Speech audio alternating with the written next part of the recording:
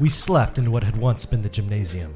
The floors were of varnished wood with stripes and circles painted on it for the games that were formerly played there. The hoops for the basketball nets were still in place, though the nets were gone. A balcony ran around the room for the spectators, and I thought I could smell faintly, like an afterimage, the pungent scent of sweat, shot through with the sweet taint of chewing gum and perfume from the watching girls. Felt skirted, as I knew from pictures. Later in miniskirts, then pants, then one earring, spiky green-streaked hair. Dances would have been held here. The music lingered, a palimpsest of unheard sound, style upon style, an undercurrent of drums, a forlorn wail, garlands made of tissue paper flowers, cardboard devils, revolving ball of mirrors, powdering the dancers with a snow of light. There was old sex in the room, and loneliness, and expectation of something without shape or name. So begins Margaret Atwood's masterpiece, The Handmaid's Tale. Welcome to Literary Guys. We're celebrating the 4th season of the hit Hulu series, The Handmaid's Tale, by talking about this sci-fi classic. I am author Zachary Kellyan, here as always with... self-professed gender traitor, Dr. Gordon McCallan. And we are going to be talking about Handmaid's Tale from a different perspective this week, that of the men in the novel. So stick around, and we hope you'll enjoy what we have to say. Well, Gordon, blessed be the fruit. May the Lord open. What did you think of The Handmaid's Tale? Well, is that what we're talking about today? I guess I got confused. I thought we were reading Margaret Atwood's Dream Dinner Party, as featured in the April 22 issue of Bon Appetit magazine. I saw that you placed that on the table earlier here at the Stardust Lounge, but I did not inquire about it. Do tell. Yes. So basically, if ever asked who you would invite to a ideal dinner party, she advises never picking anyone who's alive. Therefore, dead people cannot argue with each other about being included or excluded. I think it's kind of a smart move. Very classy. And, of course, she invokes Oscar Wilde and many other great folks. And class act. That's all I'm going to say. Just a class act. But I guess we can, if you want, talk about A Handmaid's Tale, because it is a shocking book. I don't really know what else to say.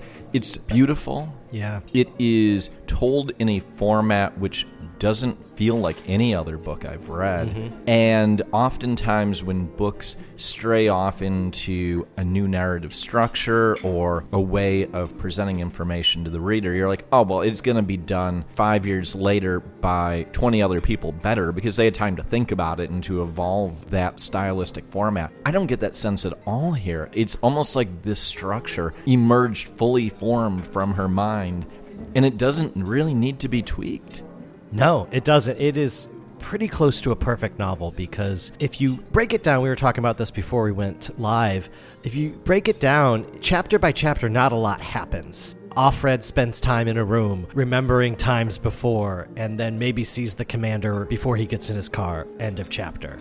But every chapter is absolutely riveting. It's just one of those books you can't put down because, like you said, it is beautifully written. It is so far beyond most quote-unquote genre fiction that we read today. It is quite literary, but at the same time, the way that Margaret Atwood kind of peels back this very strange quote-unquote future world of Gilead is just ingenious because she gives you just enough to want to learn more without ever dumping exposition on you, without ever fully explaining anything that's going on in this weird upside-down nightmare. The way that she leverages both the femininity of the main character and also the emotions of the character as the primary storytelling mechanism to then hang the rest of the narrative around is amazing. Like, you contrast this with Isaac Asimov, for instance, another great sci-fi writer, but I don't think there was ever any emotion in anything I read by Asimov. Like,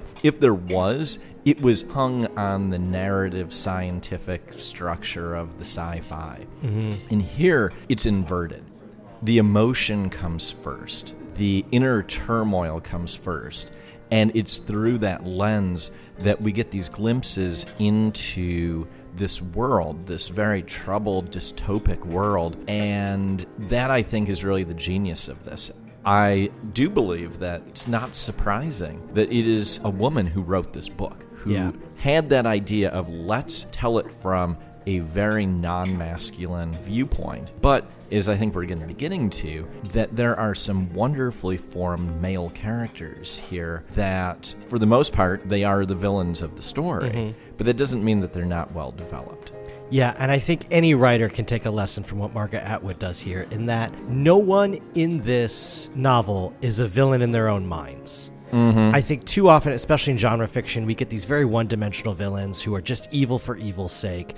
And it really does cast some sympathy with every man that we encounter, including some men who I genuinely feel sorry for, because it does seem like they too are part of a world that's kind of spiraled out of their own control.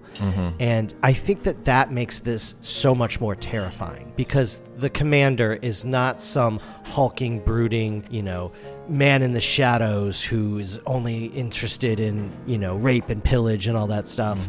He's relatable on some levels, and that's terrifying to think that I can relate to a man who has helped orchestrate such a nightmare scenario for the world at large. It really makes you stop and think about, the ways that America very easily, honestly, could have gone in the direction of Gilead at various times throughout its history, and if we're not careful, could still again. Well, I think that's part of why the resurgence of this novel and the Hulu series also highlighting it. There's also a sequel to this book, which I have not read, but it's the Testaments, and it is told. There's not one central character in it, but it's still kind of told a little bit in this like didactic diary style. I would say if you are fascinated by this world and want to be a completist, it's worth a read. But for me, it's a little bit like Go Set a Watchman with Harper Lee. It's like some things are just best left in that perfect form. And so if you're a big fan of the Hulu series, so far at least, I haven't seen season 4 yet, but it doesn't have any impact. The Testaments and the Hulu series don't overlap at all.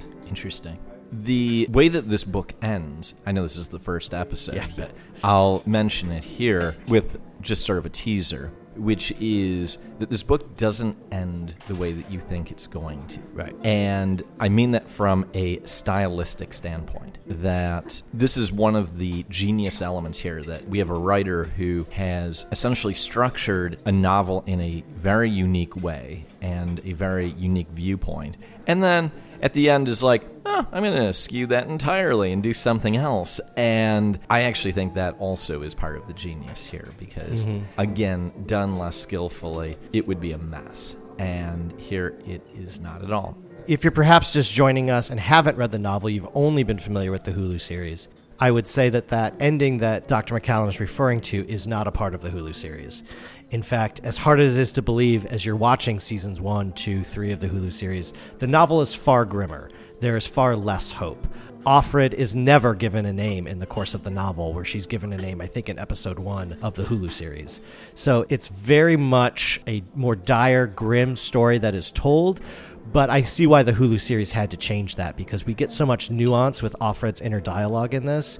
We understand the world so much better and so much more sympathetically through her viewpoint. And you can't really do that in a more traditional miniseries style format. And so I think they really needed to give a little bit more agency to some of the women, make the whole world a little less bleak just to make it watchable. It's very bleak. Yeah. I think we need to put that out there. Like, this is borderline, like, just nightmare fuel. Like, there's something about this that feels so real. It is, and it's, it's this dystopian fiction, but again, speaking of the brilliance of Margaret Atwood, I read an interview with her where she talks about how important it was that not a single atrocity described in this book be fictional. Everything that she puts in this book has happened somewhere in the history of mankind. So she just took elements of how other cultures subjugated women, subjugated minorities, subjugated homosexuals, and used that so that no one could say to her, as she wrote this tale of science fiction, oh, that could never happen. Because then she would always be able to spit back, it already has. And I think that is both really, really sad for the human race, but also so brilliant on her part, because it is such an important cautionary tale. And that's what we're going to get into today and over the next couple of weeks, is talking about the men in this world, what they could have done to prevent it, what they probably did to start it, and how we as men in our society today can kind of ensure that this kind of patriarchal society doesn't arise, because as much as you and I love being men, love talking about good things about masculinity, we don't want anything to do with a world that's entirely run by men either. And this is a very narrow view of what is masculinity in this book, that the Galilean... It might be Galilean is the. I'm going to go with Galilean here. The Galilean viewpoint about masculinity is this very tightly controlled, I believe, Christian-inspired notion of what a man is supposed to be and what a relationship between a man and a woman is supposed to be. And therefore, one of the things which is very interesting here is there is no role for homosexuals in this world. Do you mean gender traders? Gender traders, yes, which I opened up here. I find that very troubling to read, and I think that we see a world in this book where everyone kind of has a new role to play, that they have to be there, and these are awful, terrible, terrible roles. We see certain groups who fall outside of that, though, who society has no need for. We see it in clergy, who are not of the primary religious order that eventually takes over here in Gilead. We see it in homosexuals, both men and women, because there is no role for them unless they deny who they are. This is a very troubling world to be in that case, too. It's basically like no one's happy in this world. Certain people have a role to play, and that role is very, very narrowly defined. And then when you stray outside of that at all, it's essentially death. Yeah, and I would agree with everything you said, but as I've established many times over on this podcast, my idea of masculinity comes solely from the book of Genesis. So for me, this seems like a paradise on earth that I would want to be a part of. I'm of course kidding. It seems like an absolute nightmare, and even for the men in charge, it doesn't seem that pleasant. That's what's so terrible. Fascinating. No one's happy in this world. Like, man. But then at the same time, it's like, I can see how this could happen. Yeah, it is very interesting. The Hulu series handles it a little bit differently because, to their point, they couldn't, in this day and age, produce a long-form miniseries and have no people of color involved. So the Gilead that exists on television is actually a little bit more open, at least in terms of racial diversity. Of course, in the novel, I believe they're called the Children of Ham, are sent specifically to Chicago, which, as a lover of that city, a place that I have called home many times in my life, I was okay with. That seems like a place I'd want to be. It sounded pretty highly radiated in this novel. That is probably true, yeah. The colonies are actually not a place you want to go. And I think one of the things that we could probably start talking about, because we want to talk about some of the individual characters over the course of this month, but for this episode specifically, I think it's interesting the kind of furtive hints that we get about how this world got to be where it is. Mm-hmm. And how it doesn't seem like there's any one individual, at least known to the characters in this novel, that caused this.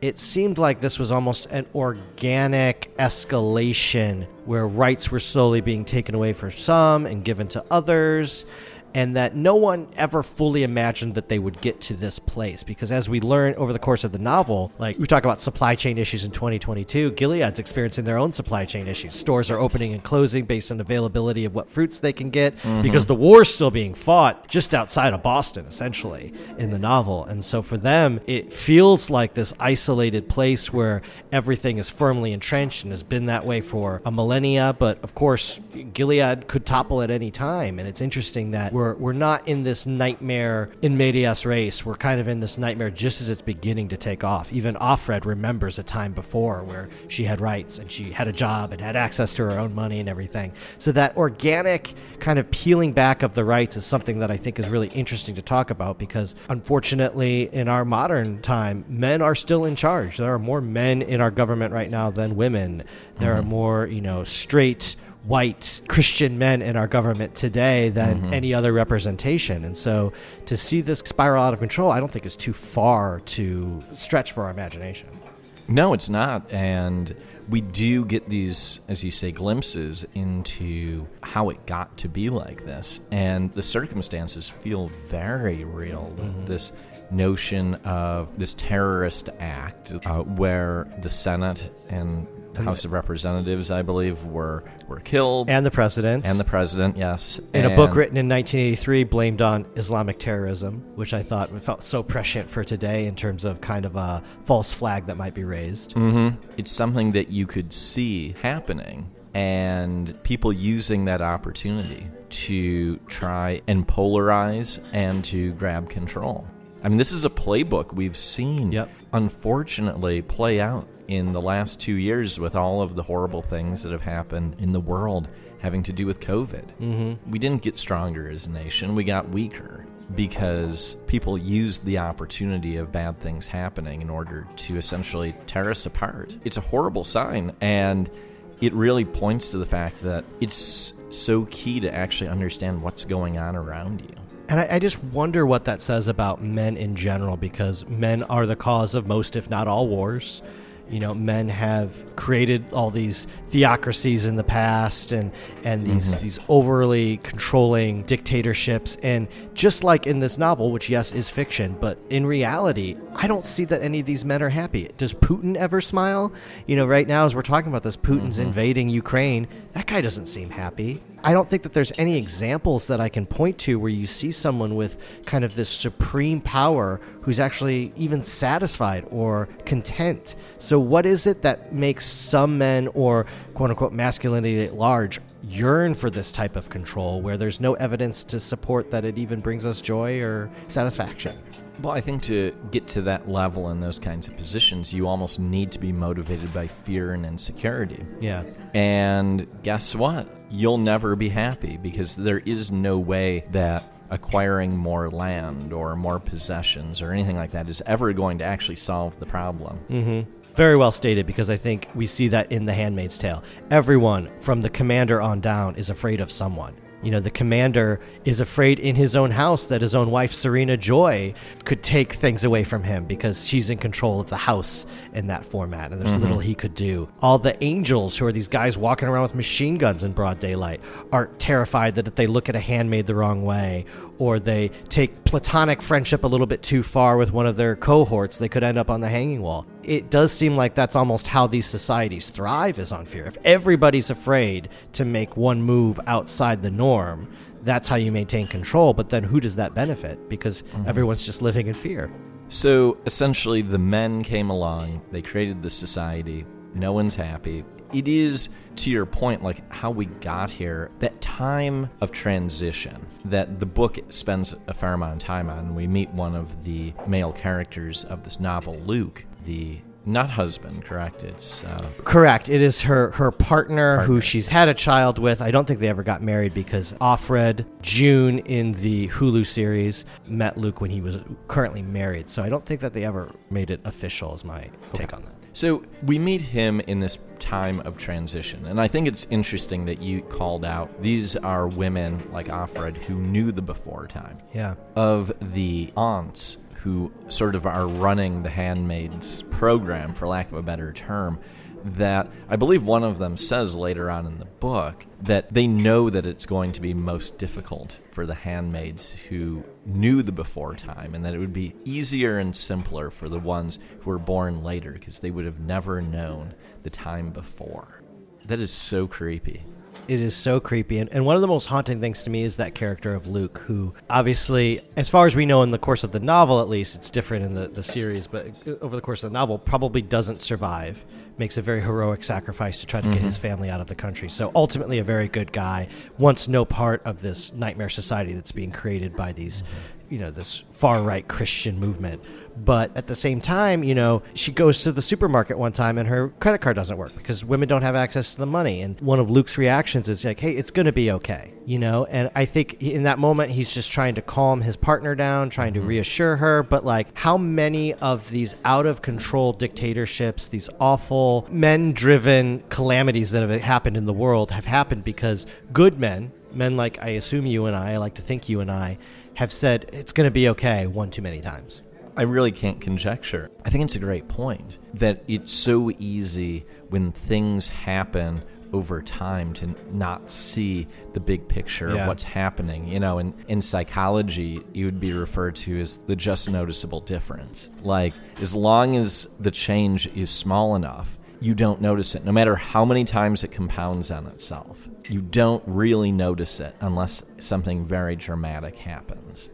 And I think in this case that it is very easy, especially for the male mentality of trying to keep things together and fix things and yeah, exactly, that it is easy to revert to that, things are going to be okay. It's not that big of a problem.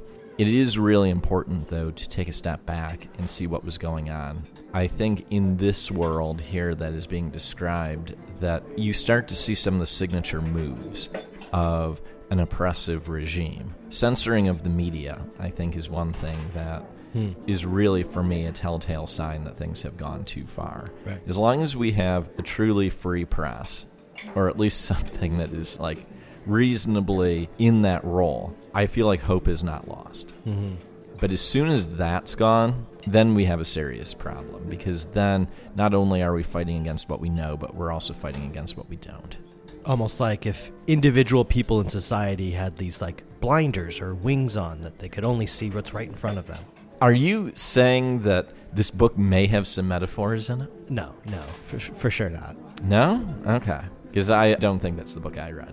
This is such a grim book, but for a lighter take on what we just talked about, I would recommend a Saturday Night Live skit from several years ago that was hosted by, I believe, Chris Pine, where it's a couple of guys crossing paths with some handmaids on the street and being like, it's the squad. What's up, guys? Where you gals been? We haven't seen you at any of the hangs. Like, completely unaware of what has happened around them. And, these handmaids are trying to explain, like, we can't even be talking to you right now. Like, there's this oppressive society. And they keep calling one girl by her name. She's like, no, I'm of Warren now. And they're like, dude, of Warren? Like, Warren?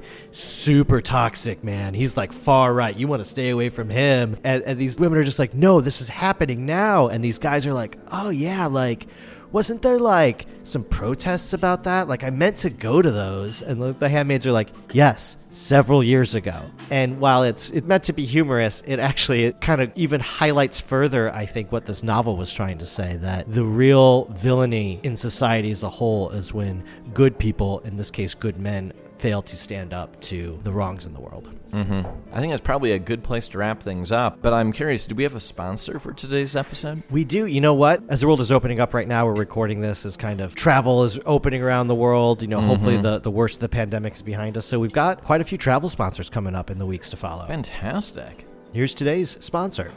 Visit lovely Gilead, an ultra-Christian paradise where the fruit is blessed and his eye is always watching. You'll love our stately hanging walls, our stadium-sized pravaganzas, and the most beautiful econo wives this side of the colonies. If you're lucky and you keep your eyes averted, you might be lucky enough to run into one of our famous handmaids. They report that they are all very happy, thank you very much. Gilead, the first society built almost entirely on Genesis 30:1 through 3.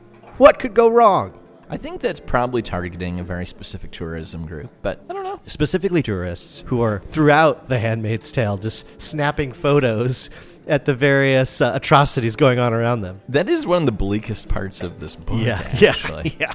It's really, really tough to read through that part. Yeah, I would agree. Well, thank you guys for joining us. We hope we were able to offer a little bit of a unique take. In the weeks to come, we're going to talk about specific characters like Commander Fred, like Nick, the chauffeur / maybe I, and just talk about, what it is like to be a man in this society and what men could do better to make sure that The Handmaid's Tale never actually happens. So we hope you'll stick with us. But until then, this has been Literary Guys Under His Eye.